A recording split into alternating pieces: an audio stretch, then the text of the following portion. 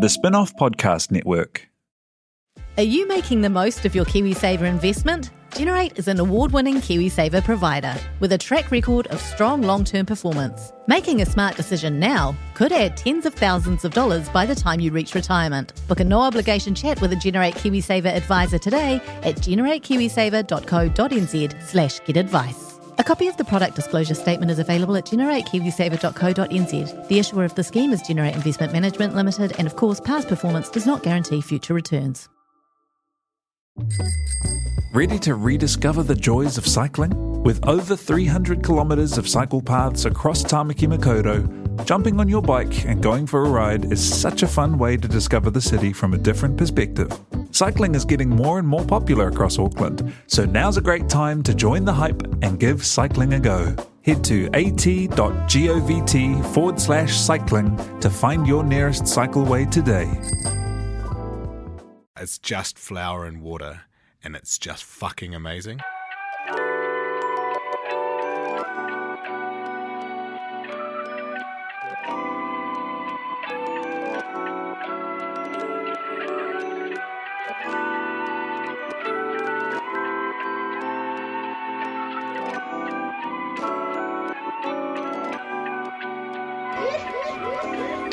Kia ora katoa no mai, haere mai ki Dietary Requirements, the Spin-off's food podcast. Each month we get together to talk shit about the cultural, social and political function of food with some of the buzziest people in the New Zealand scene. It's also an excuse to eat and drink delicious things. Alice has made us a sourdough loaf this week. I have. It's not my best work, but I'll explain that later. Could be a bit taller, really, couldn't it? It's a bit of a, it's like a flat rugby ball. Frisbee. Frisbee. It's a frisbee. Okay, rugby ball. Frisbee was a mine. rugby-shaped It looks like it's rugby ball been shape. hacked by Jack the Ripper or something. Yeah, no, that's just because I did some random Slip. what are they called? Scores. Scores. Not slits. That sounds dirty. Yeah, okay. All right. But they Scores. kind of Aggressive scores. It just it's all a bit fucked. I tried to make it at work yesterday, and it was a very stressful day, and I overproved it. Okay, it was hard. Well, I'm your host, Simon Day, and I'm joined by, as you've heard, the Spin-off's food editor, Alice Neville. Kia ora. Hospitality advocate and entrepreneur, Sophie Gilmore, who's just got off the phone with the Treasury. Shorter, Simon. Chatham House Rules. So. Yeah. But I thought, are we allowed to say you've been on the phone with the Treasury? Well, you did. We have now. This podcast and our food coverage would not be possible without the support of our wonderful sponsor, Freedom Farms. They believe that everyone who eats meat has a responsibility to know how that animal has been farmed. Their pork, bacon, and free-range eggs are fucking delicious, and without them, we wouldn't be here, so please buy their goods. It's been a while, though. The last time we spoke, we were reporting from the heady realm of Level 1, and this episode was actually meant to be our first live event. Unfortunately, 2 months later, we're now in Level 2.5 after a trip back to Level 3. Face masks are a thing, and COVID-19 is still very much floating around Auckland, like the smell of a barbecue on your clothes and hair. Oh, nice And analogy. I was actually going to say, like, after you've been to pasture and actually use Henry's... What about how, do you remember when you used to wake up in the morning with cigarette smoke in your Yeah. hair? Yeah. Before Those the were the smoking days. laws changed? Yeah. So weird. That's what COVID is. Were you allowed to doing. smoke at your bar, Henry? Nah. Nah. It's after that. So the live event was meant to be a celebration of sourdough because as part of Object Space Gallery's Ockham lecture series, our friend Henry Oliver wrote a wonderful essay titled Oven Spring about the phenomenon of sourdough baking during lockdown. I believe the booklet itself is no longer available, sold out, although it's free. But Free sold out. Yeah. I mean, I think they kept some to give out in person when they reopened, which... they are I don't now. know. They are open They- under Level 2 rules. So if they haven't got rid of those 30 copies yet, get into Object Space. Or, and this will upset Henry, you can see him read the essay Oh, yeah. Yeah. live So, on objectspace.org.nz. Nice. So Henry is the first person to ever reappear as a guest of Dietary amazing. Requirements. Woohoo! First regular guest. What a honour. comeback. Yeah. Thank you. He's the editor and publisher of Essential Services Zine, another lockdown sort of child. Yeah. And he is the former and now current editor of the resurrected Metro magazine Yeah. and very close friend of the Spin-Off family. Yay! Welcome back, Henry, and Hey. congratulations on the rebirth of Metro, the Thank publication of Oven Spring and of Essential Services. Thank you. Oh, it's an honour to be the first returning guest, I tell you. It's a beautiful essay that really captures the emotions of lockdown via the microcosm of sourdough baking. I thought we could start with, because I often see when people get to the front of the queue at Daily Bread, they'll ask for a loaf of sourdough, and you'll see the servers be, kindly cringe just a little and explain that it's all sourdough. Yeah. So what is sourdough, and what is the sourdough that you found yourself baking during lockdown? I mean, sourdough just very broadly is bread made with a leaven or a natural fermented yeast rather than commercial dry yeast. That's kind of like, so I think before, around about 100 years ago, all bread essentially was sourdough.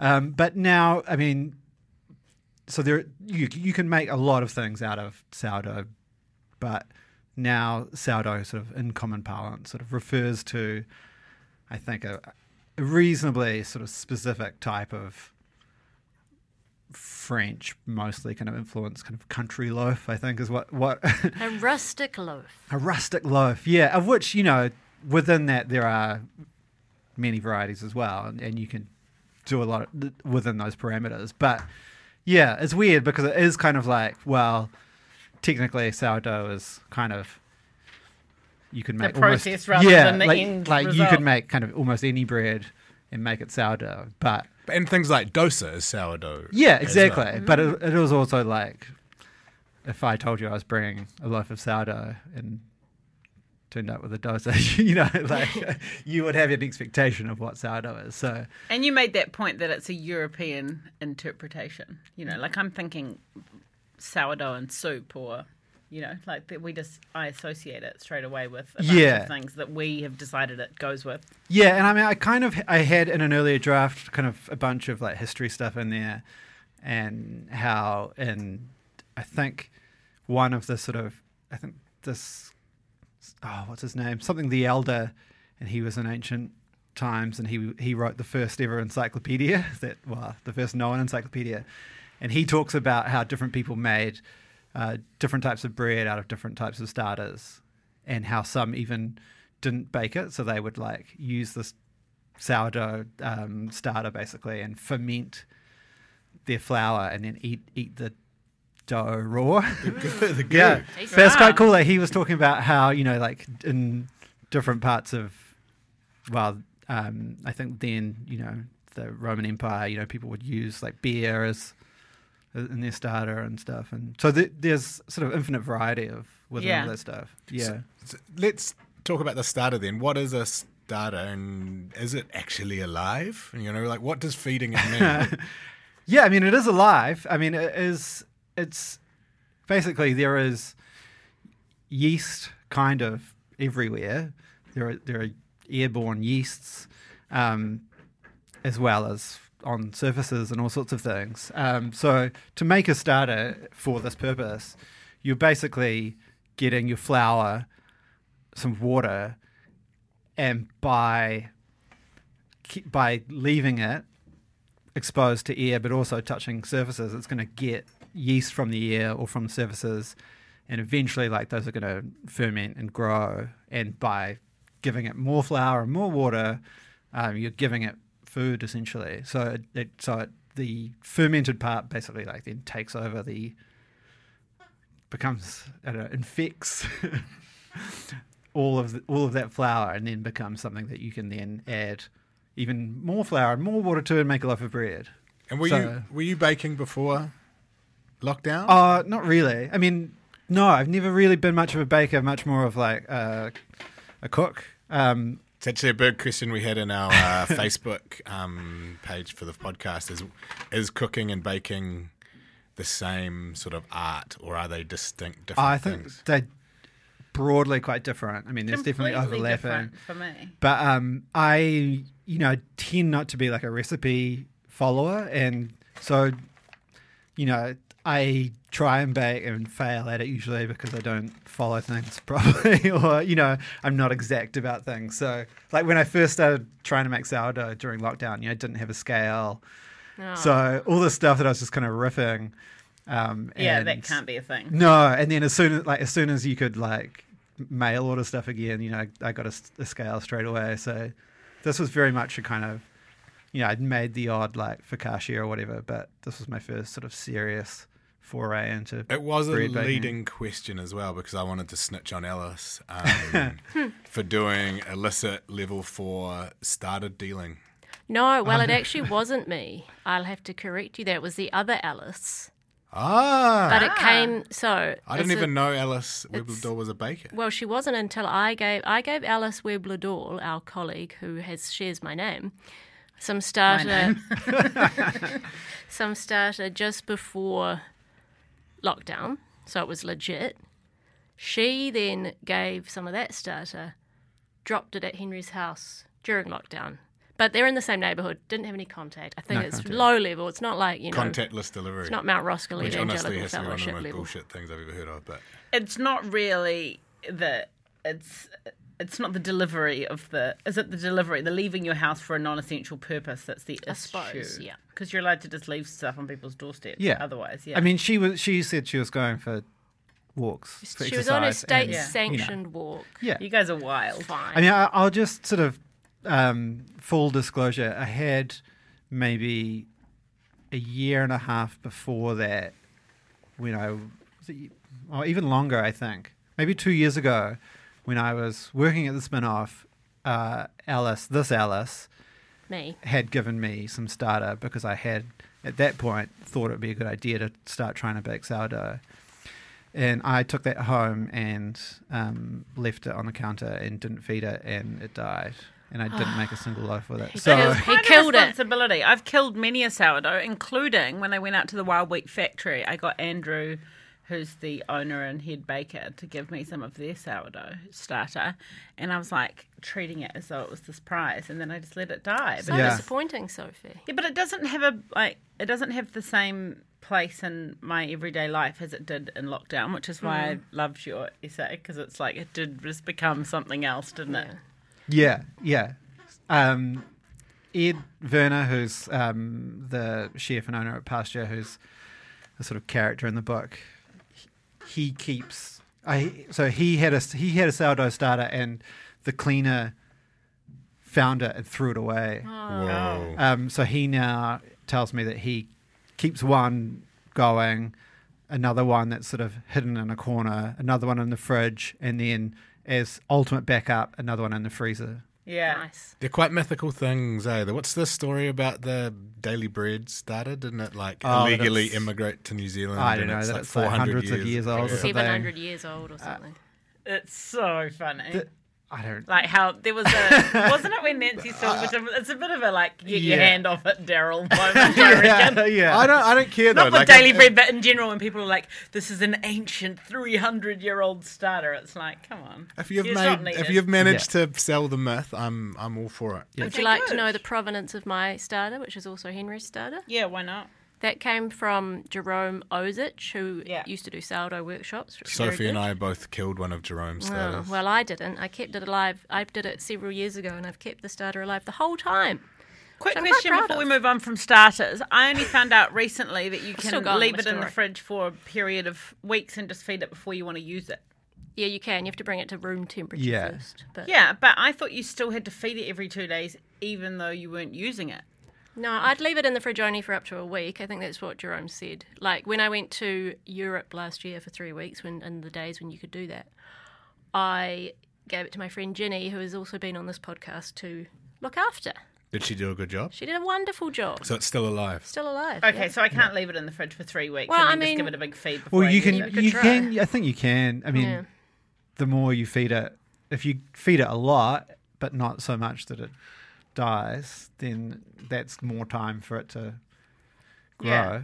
Okay. But I through some trial and error, I don't think that I think bringing something that's sort of dormant and then feeding it once, and then making bread, you're much better to go through 3 days of a cycle or something like Okay. like feed it 3 days in a row and then make yeah, it. yeah, The yeah. kind of You advice wanna is, get it, and try not to put in the get it fridge too active. much. I do sometimes, but yeah. And are you feeding equal amounts water and flour? I do, yep. Yes. And like small amounts, like 40 grams? Yeah, yep.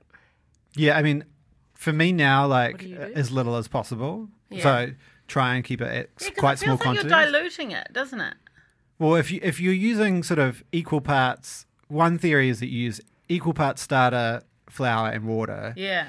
So sometimes you watch these videos on YouTube, and there's these American dudes who have got like 100 grams of starter, and then they're adding 100 grams of water and 100 grams of Yeah. flour.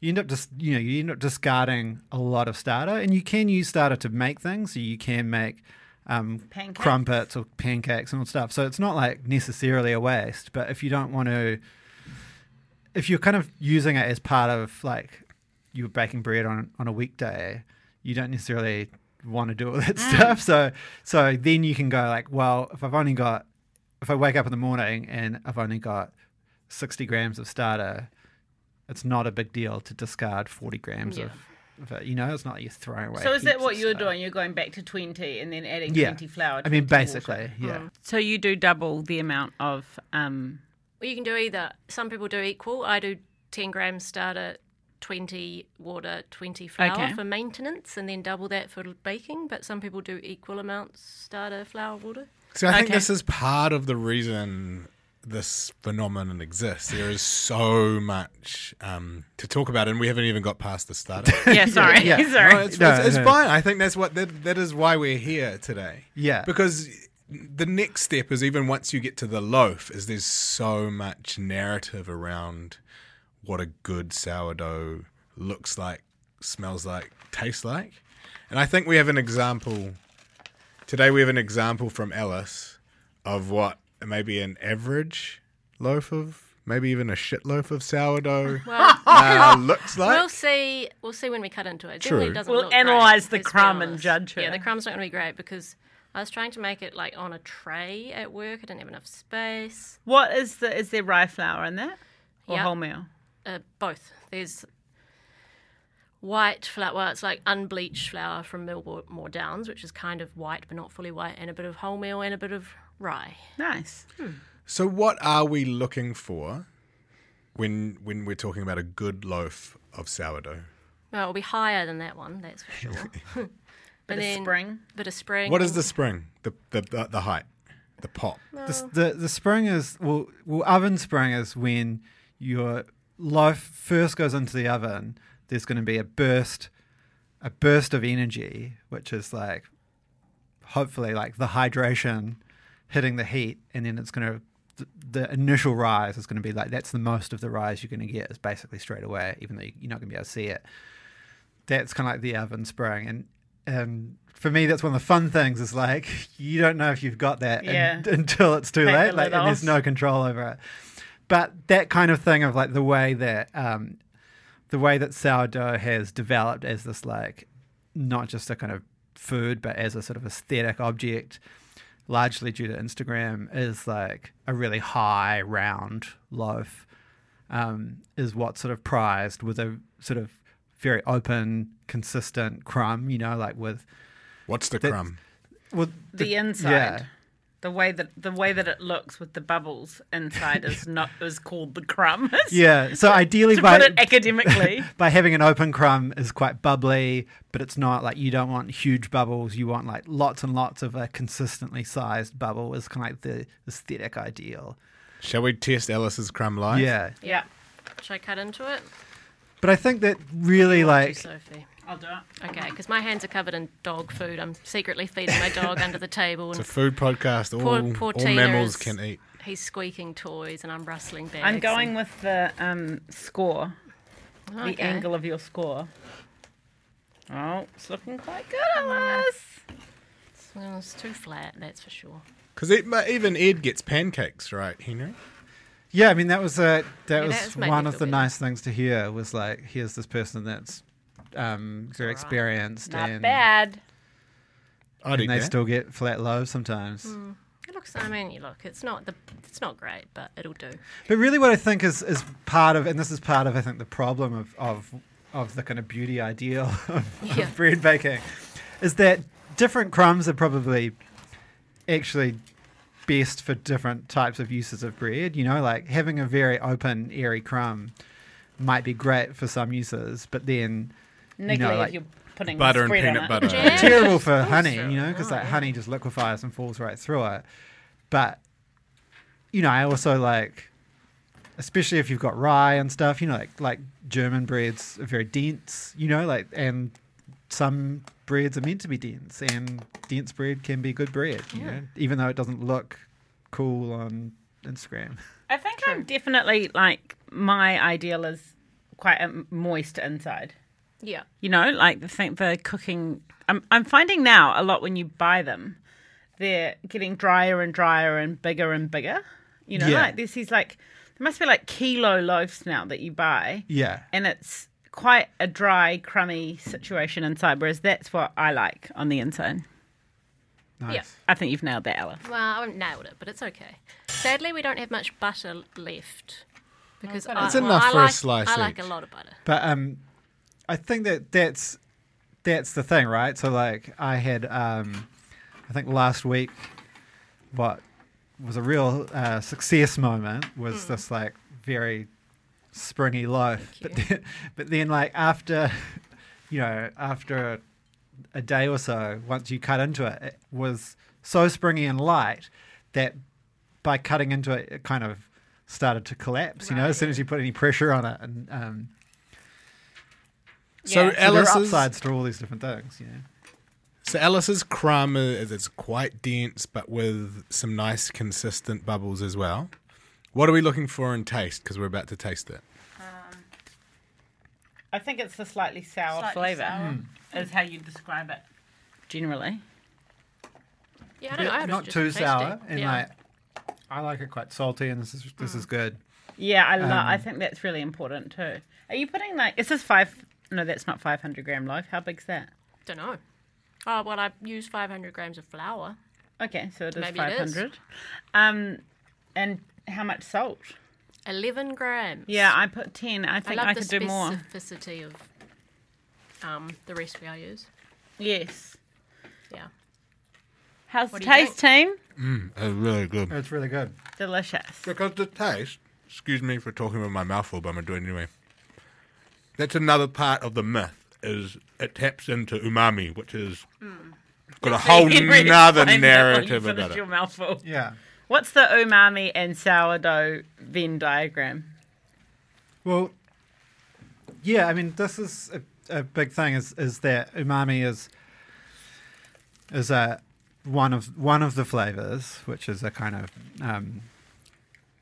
intense savoriness, and typically it's interesting, but it's become this thing of like brown meat, hard cheeses all have this savoriness that is very kind of Moorish and addictive. And one of the kind of food trends of the last decade or so has been this like real heavy leaning into umami.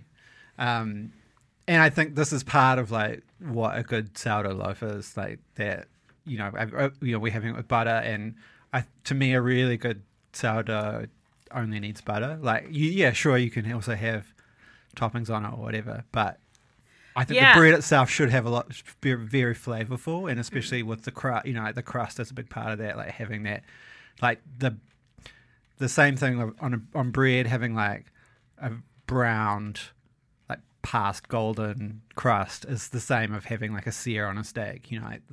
The umami in the steak really comes from the sear more than the meat itself. So the flavour of the crust is different to the flavour of the inside. So it's all kind of doing its thing.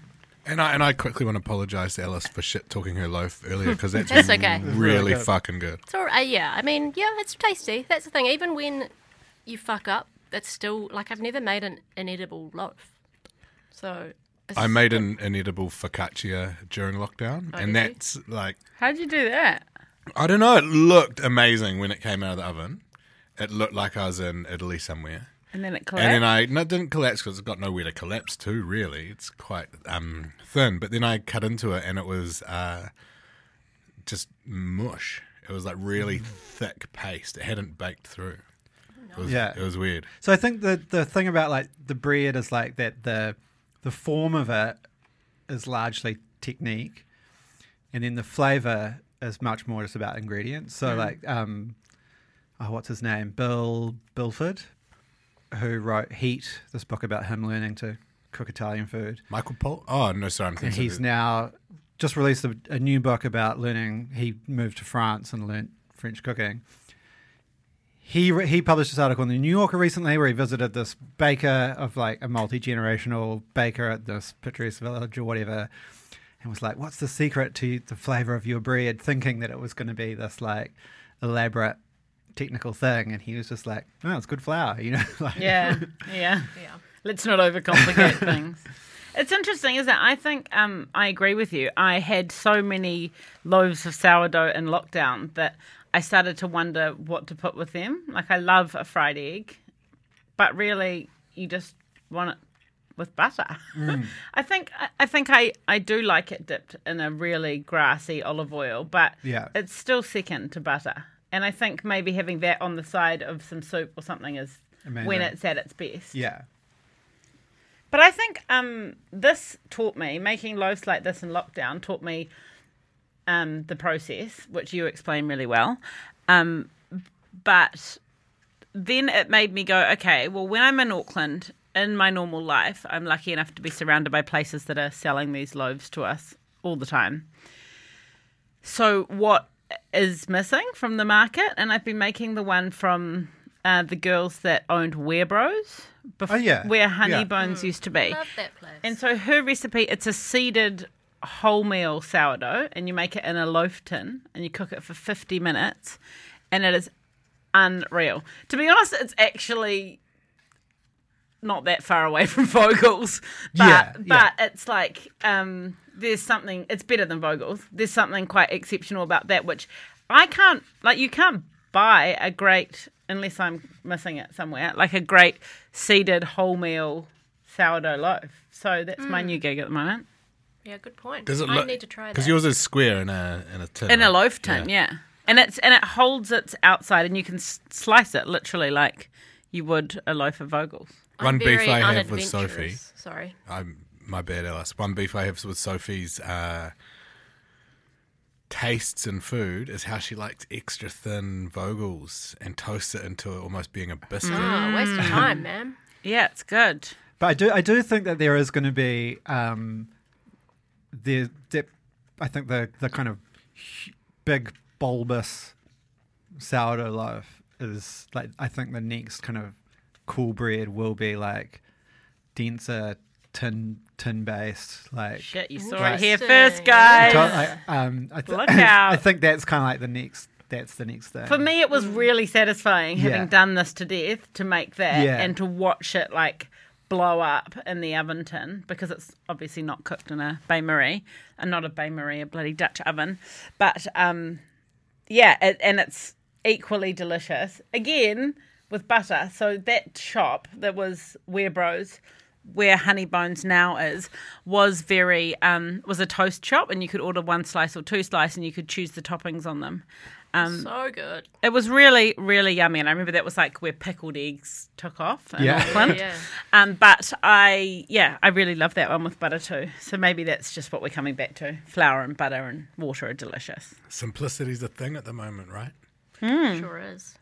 We've got a simple sourdough tin loaf on the spin-off. I'm trying to find it. Can't find it. We'll It's, share the recipe in the post it's for from the podcast. Grizzly Bakery in Christchurch. Ooh, such a good spot. Yeah, they're great. We'll share it with Where is your favourite sourdough loaf in New Zealand? you. My one. Wild Wheat's my favourite. Starter in Wellington. Oh, you stole my one. I really like Catherine.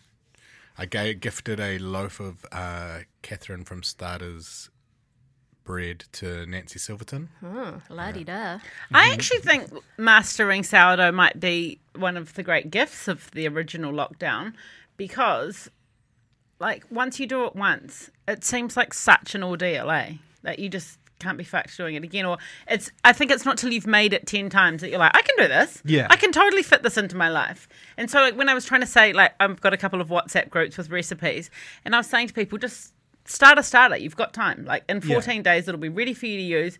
And they were just like acting like I was the biggest hard out ever. And they're all just like banging out, what's her name, Chelsea's lockdown loaf. I was like, shame on you. You've got time. One of the kind of things that I hated going around social media was like, oh my God, now that it's, now that lockdown's over, like why don't you just buy bread? Like you can buy a good sourdough. Why not just buy it? And I was like, well, on that logic, just buy everything. Like, why make pasta sauce? Just buy a jar sauce. Just buy a jar. You know what I mean? Like why do anything? Just buy it. Well, I think you just have to weigh it up in the context of what your routine's like in 2 different times. And for me, I don't make sourdough now that I'm home. But I do actually make the seeded one because you can't buy it everywhere. So there you go. Who knows? Are you still baking, Henry? Oh, yeah. It's since the first lockdown. It's your favourite part of the day. I think I've bought a baguette or 2, and that's probably it. Yeah, it's now just my bread at home. Yeah, I've been baking sourdough for a lot longer than lockdown, as I like to point out. But I don't buy bread anymore, which often means I suddenly have no bread in the house, which is annoying. But I've just made, the challenge to myself that I always make my own. That's the part of it, right? You have to go like, okay, well, in 2 days, like I'm going to need new bread. I got to start this process now. Like you can't just go like, oh shit, no bread. Let's just whip something up. I mean, obviously it's easier for me because I don't have a family to feed and I can just go out and buy shit. So, but it's a good challenge nonetheless. Start to finish, how long does it take? 2 days. 2 days. I mean, you can just do it the night before and bake it in. Well, you could do it. Yeah, if you start when the news starts and you stay up late, it could be ready to go in the fridge by the time you go to bed. Are you an undercover boomer watching the news on the dot at 6 p.m? I'm thinking about lockdown, really. Yeah, there are shorter ways to do it, but, You need to feed the starter, wait a day. Yeah, so that's why, Simon, when you were like, oh, can you make some loaf for the sourdough, for the podcast? And I was like, yep, and then I had to do it at work yesterday. But it's all right, you just got to fit it in. But it's a lot easier when you're at home all the time for lockdown. So other things happened in lockdown, which is my way of it's my segue. Nice. Henry lost his job. Yeah. When Bauer Media, the German parent company of Bauer Media, decided to evacuate New Zealand. Yeah. It was a giant Zoom call, right? Yeah, it was a 200 and something person Zoom call. Had you had any inkling that was going to happen? That is absolutely hectic. Yeah, I mean, I knew something was going to happen. I mean, like the way that we were getting... I mean, the way that...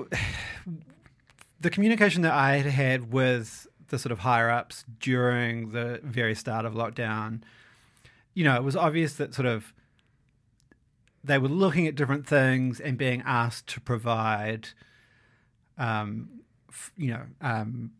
forecasts on different things and how much of our budget could we really get away with cutting, all that stuff. So I kind of knew something was coming, and I had really thought initially like, oh well, there are probably going to be some titles cut. Like that just seemed like the obvious thing because.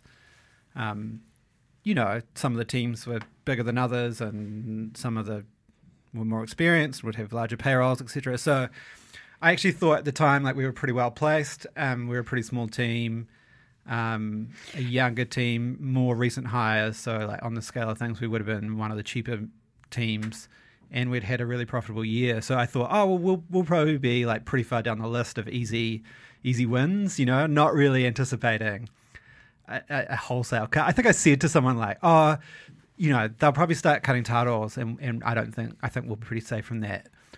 Or they'll just close the whole business, kind of joking, and that's... Yeah, so I didn't really think that was about. But then, we got this text saying, please make yourself available for this Zoom call. And I was like, okay.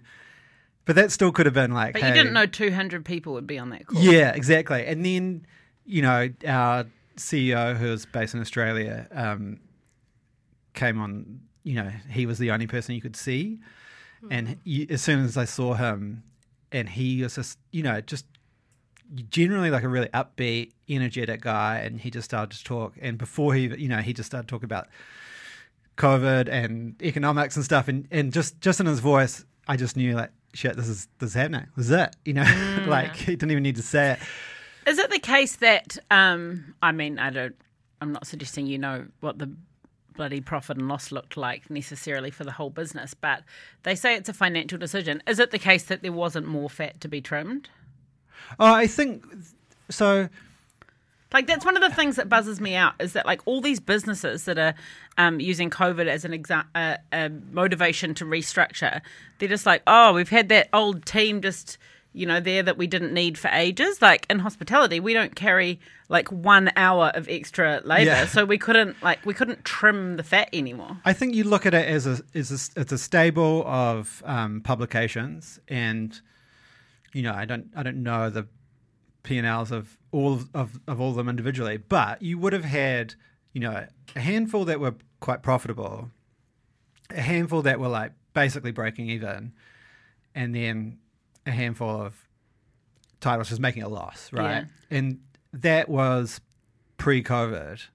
So I think if, on the ground in New Zealand and Australia, yes, I think they were like, what can we do to keep this thing going?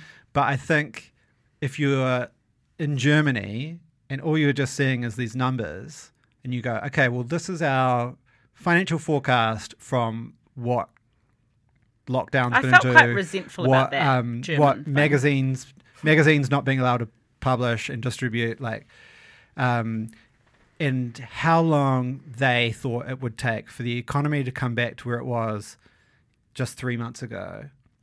So if you go, okay, it's going to take 3 years. I don't know, they were saying 3 years, but like, if it's going to take 3 years for the economy to bounce back to 6 months ago, and 6 months ago it was pretty tight, like, you're not going to ride out that 3 years. I mean, that's why like lots of people were quite angry, and I mean, it just kind of made sense to me. Like, is there a particular correlation though between media and economics, or is it like the whole world's economy is fucked, so we are too? Or is it like, people are going to stop buying magazines as soon as this happens? No, because the sale of magazines is, I would have thought affordable luxury, like lipstick, hamburgers. Advertising. It's just advertising. So, right. Like most, it differs from publication to publication how much, like, what your percentage of revenue is from newsstand versus subscribers versus advertising.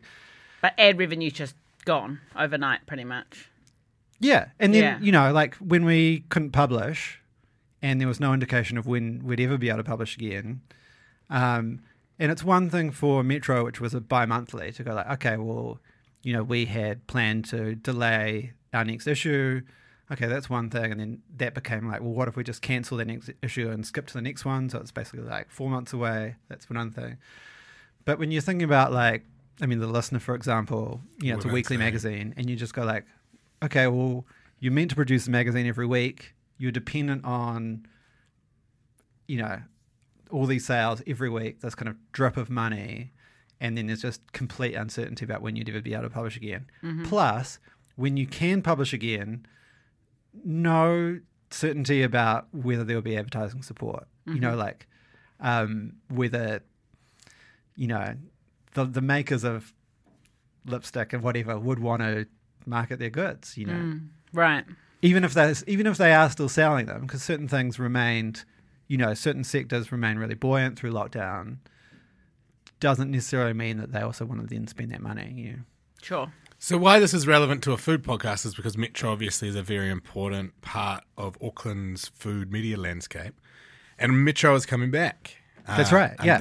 Under some independent ownership and editorship of Henry. What's going to look the same? What's going to look different? Well, are you allowed to tell us? Do you know? Some of it, yes, and some of it, no, and some of it I just don't know, because we're sort of figuring that out at the moment. I mean, what's going to look different immediately is that it's going to be a quarterly, it's going to be 4 times a year, and it's going to be a bigger bigger magazine. So there's basically, there will be as much on a sort of annual basis, as much content or potentially more content in the print magazine as there was, but it will only come out 4 times a year. But things like, we have a lot more freedom independently than we did at Bauer. Bauer, for example, bought, they saved money by buying 5 years of paper at one time, etc. So you couldn't change paper if you wanted to do something. All that stuff. So there will be a lot more, there will be differences there. In terms of the food stuff specifically, that's something that we're talking about a lot, just because the food scene looks so different, and what is it that we're going to be covering, and how stable are the things that you're going to be covering. So, for example, when we cover a restaurant, do we now also have to say, well, this is what the restaurant's like if you go to it, and then this is what they do for takeaway, and then if we go into lockdown again, this is a restaurant that you can order from, this is a restaurant you can't order from. This restaurant might not be there by the time we go to print. They might not be there, and part of what was increasingly differentiated Metro was Metro's ability to be critical, and which meant not always, but sometimes negative. How appropriate is that now? I mean, I think the other thing is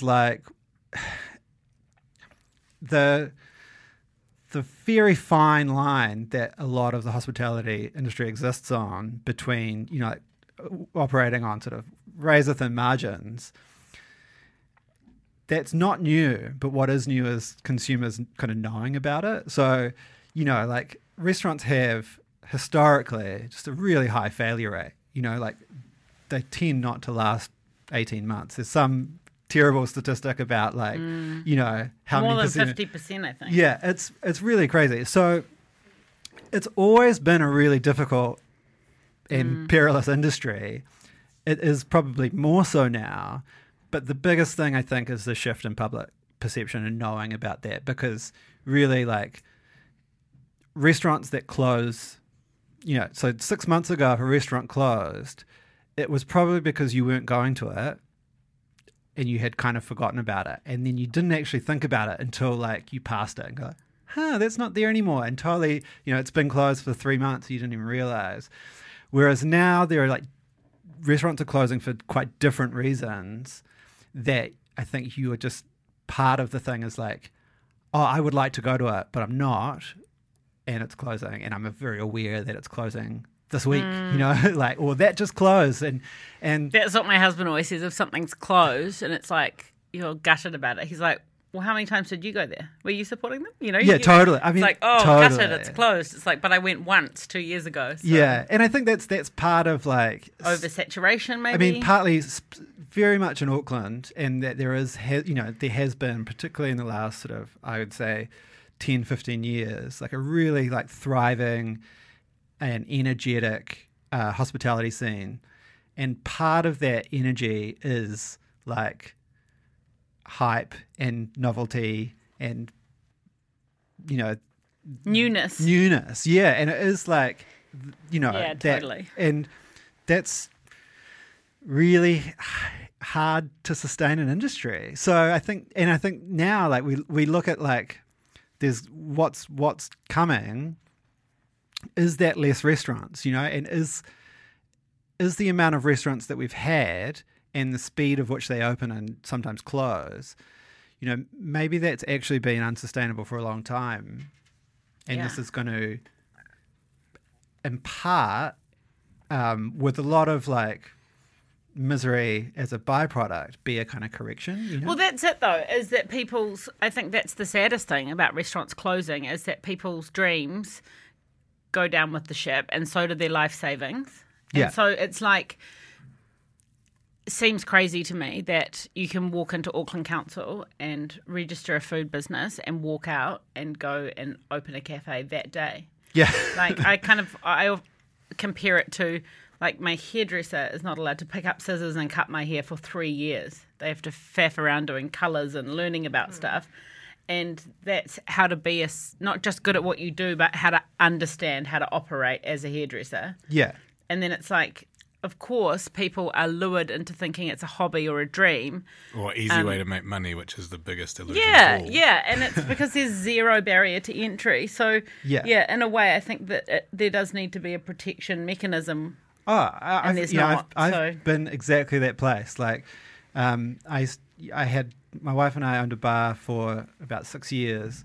The greatest bar ever. Which one? DOC. Where was It's that? on K K Road. Road. Where were you, Sophie? We're Where Peach were you? Pit. Sophie Was would I have in been in Dunedin? You were Dunedin. probably in Dunedin. Sophie So- was at Gardy's. When we Also a opened great that bar, I had bartended 2 nights in my life before that. And the level of my understanding of business was you can buy a beer wholesale for $1.80 and sell it for $7. Isn't that a huge? Isn't that Great like margin, You yeah. know, Yeah, totally. Like, and then 6 months in, and someone smashes the sink, And there's no and you're cash like, to pay for it. fuck.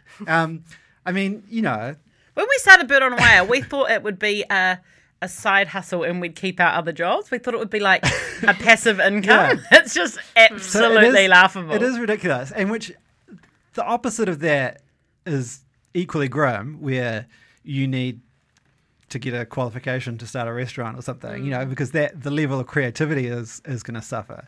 So there needs to be some kind of balance there. I mean, I think the other thing that we're going to really have to come to terms with is the price of food and the price of drinks, coffee, whatever.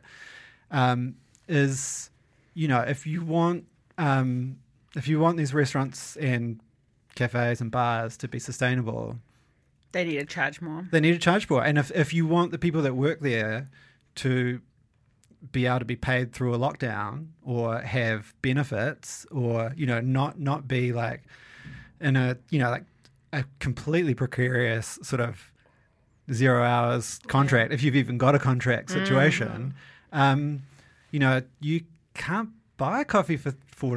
Well, it's like there's such a mismatch because we've got actually world-class restaurants and our scene is world-class, but we don't have a profession of being in hospitality. Like in Australia, for example, there's a huge number of young, enthusiastic, clever, creative people that go into hospitality because that's what they love and they know that they can make a living doing it. Yeah. Whereas here we're like left scrapping about like minimum wage and immigration laws and all the stuff because Kiwis aren't being shown that they actually could make a living for their families if they work in hospitality, but the customer does need to meet them there too. Yeah. I mean, probably 60 or 70% of the people that worked at our bar went to art school.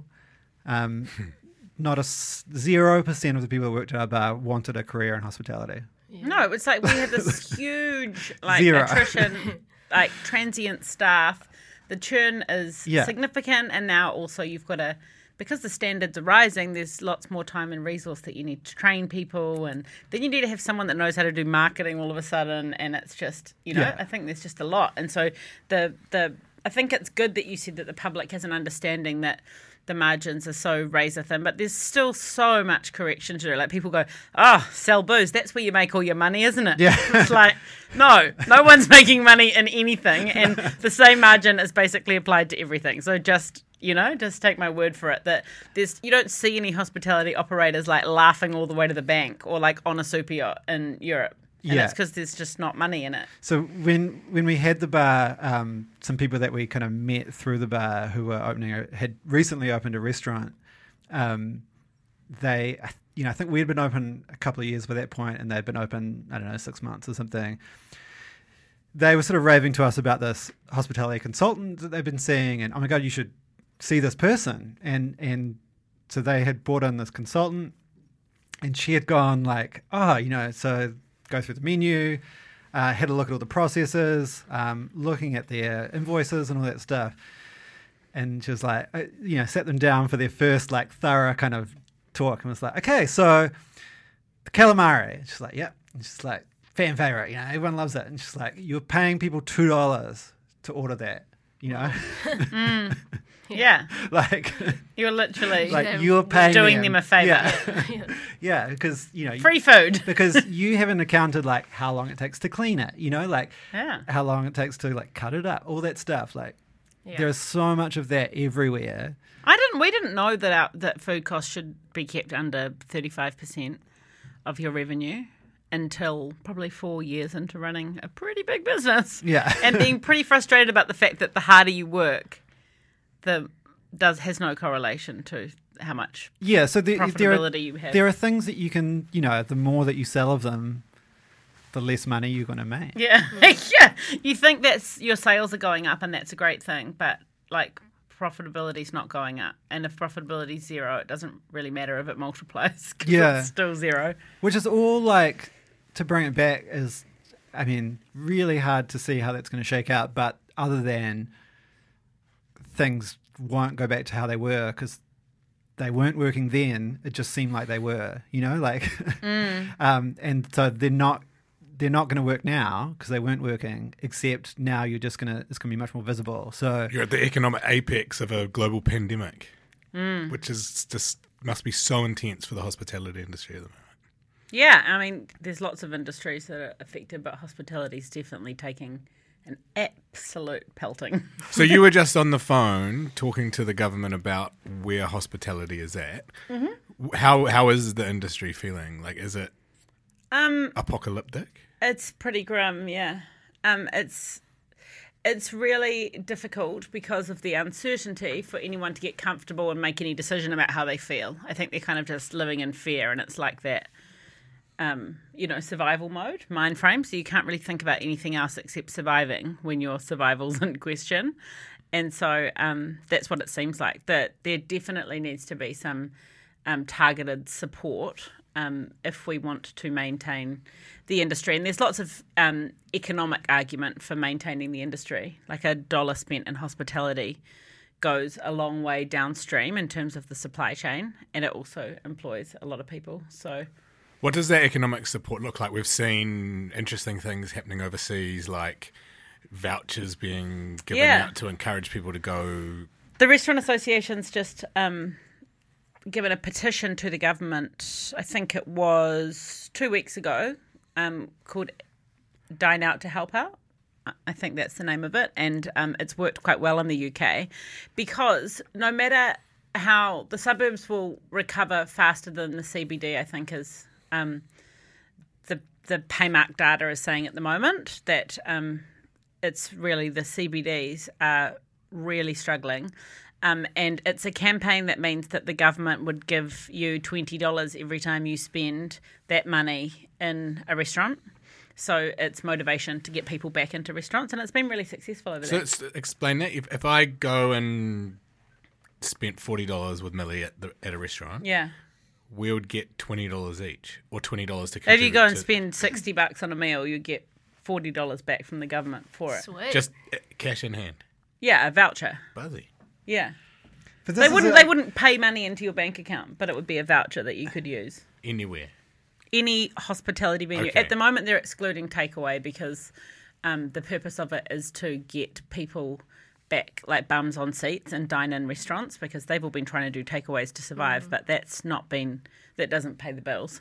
But yeah, hopefully it just applies to the whole industry. This kind of brings up how like the hospitality is sort of this fluid thing that forms around like the way that we live, and the way that we have lived is that there are lots of people that go to an office, for example, right? So like where there are lots of people working, it makes sense to have lots of restaurants around there because they need to go out for lunch. And then maybe a certain portion of those are going to meet their friends after work for a drink or maybe dinner or whatever. So like lots of people are now going back to work, but are they going back to the office 2 days a week instead of 5? You know, are they even them staying home one day is, that's 20% hit on revenue during the week. Yeah. So, the obvious things like, is it safe to be in a room with lots of other people, social distancing, putting in, tables that you can't use, all those things, that's one aspect of it. But the other thing is just like, where are people and where are they going to be? Like, Yeah. like physically, where are they going to spend their time. And if you're working at home, well, you're going to eat lunch at home, you know? Like, I mean, one of the kind of things we haven't really talked about is like what a amazing time this has to be in a supermarket, you know? Like, you know? Like, well, and then they've got a whole bunch people of are still other problems eating. Yeah, that they're there's lots of problems, experiencing because they have surges and then they have Yeah. no one shopping because they've already like panic bought Yeah. and yeah. So if we're going to sort of broaden it out to like the, you know, food more so than hospitality, like, you know, everyone's got to eat and everyone's got to buy things to either make or just, you know, whatever to have it made for them. The way that lots of us did eat before is just going to have changed, and it's really hard. I think it's really hard to predict what that's going to look like. But in a way, I think that I actually do feel optimistic about the future of hospitality, because I think that although it was taken away from us, it also highlighted how much we rely on it and how much we love it. And the period of time between Auckland's first lockdown and second lockdown was really successful for hospitality. Mainly around the fringes, but in the CBD, they were just getting back to their levels that were 2019. So, you know, in the same way that some online businesses surged and they're like, yes. Yeah. And then as soon as everyone got out of lockdown, they just like went back to going to the supermarket, you know? Yeah. Like there was a bunch of businesses that were just like 400% revenue increase. And they're like, hopefully we've captured the customer. And the customer just went straight back to what they did before. But it's like that thing where, like, when the lockdown, when the first lockdown ended, and people could go, you know, there was that brief sort of time at level 3 or whatever where you could go and get a takeaway coffee. Yeah. And so many people were just like, oh my God, this coffee is amazing. Like, I haven't had coffee like this in like 6 weeks or whatever.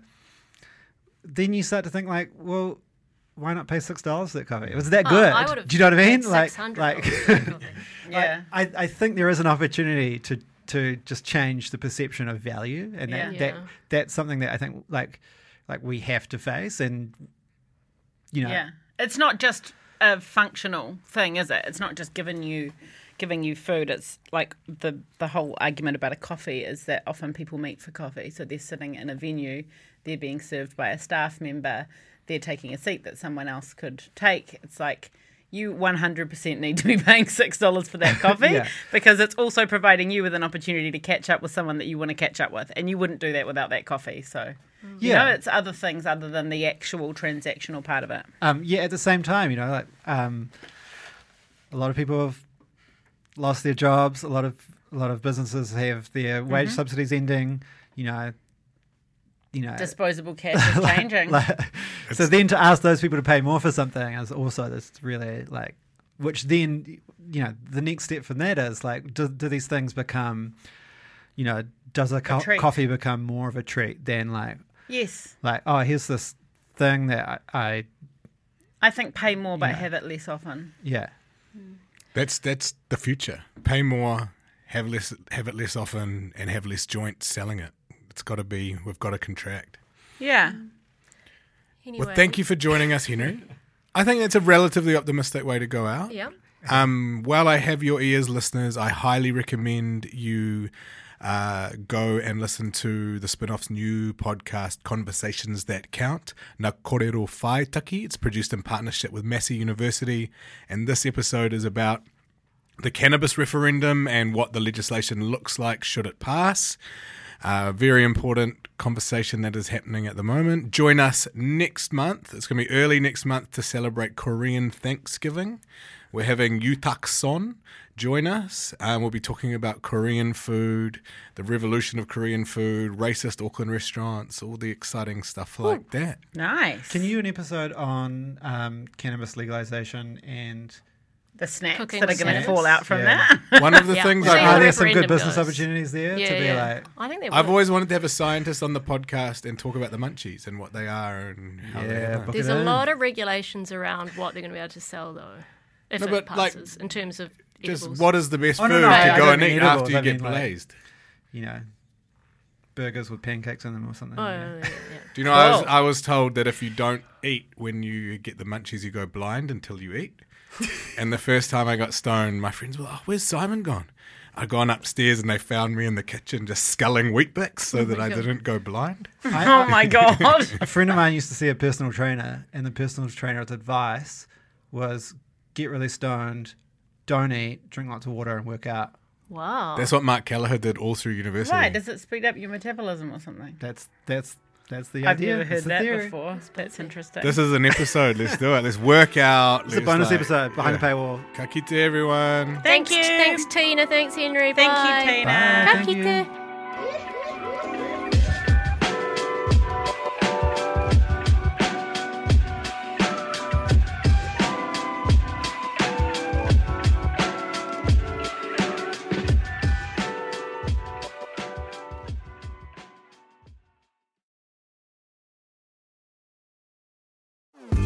Talofa lover, I'm Madeline Chapman, editor at The Spinoff. If you have the means, consider supporting our high-quality journalism by becoming a Spinoff member. Sign up now at thespinoff.co.nz/donate. Kia ora e te iwi, Te Aihe Butler here, podcast manager at The Spinoff. If you enjoy listening to our podcasts, consider supporting our mahi by signing up to become a Spinoff member at thespinoff.co.nz/donate.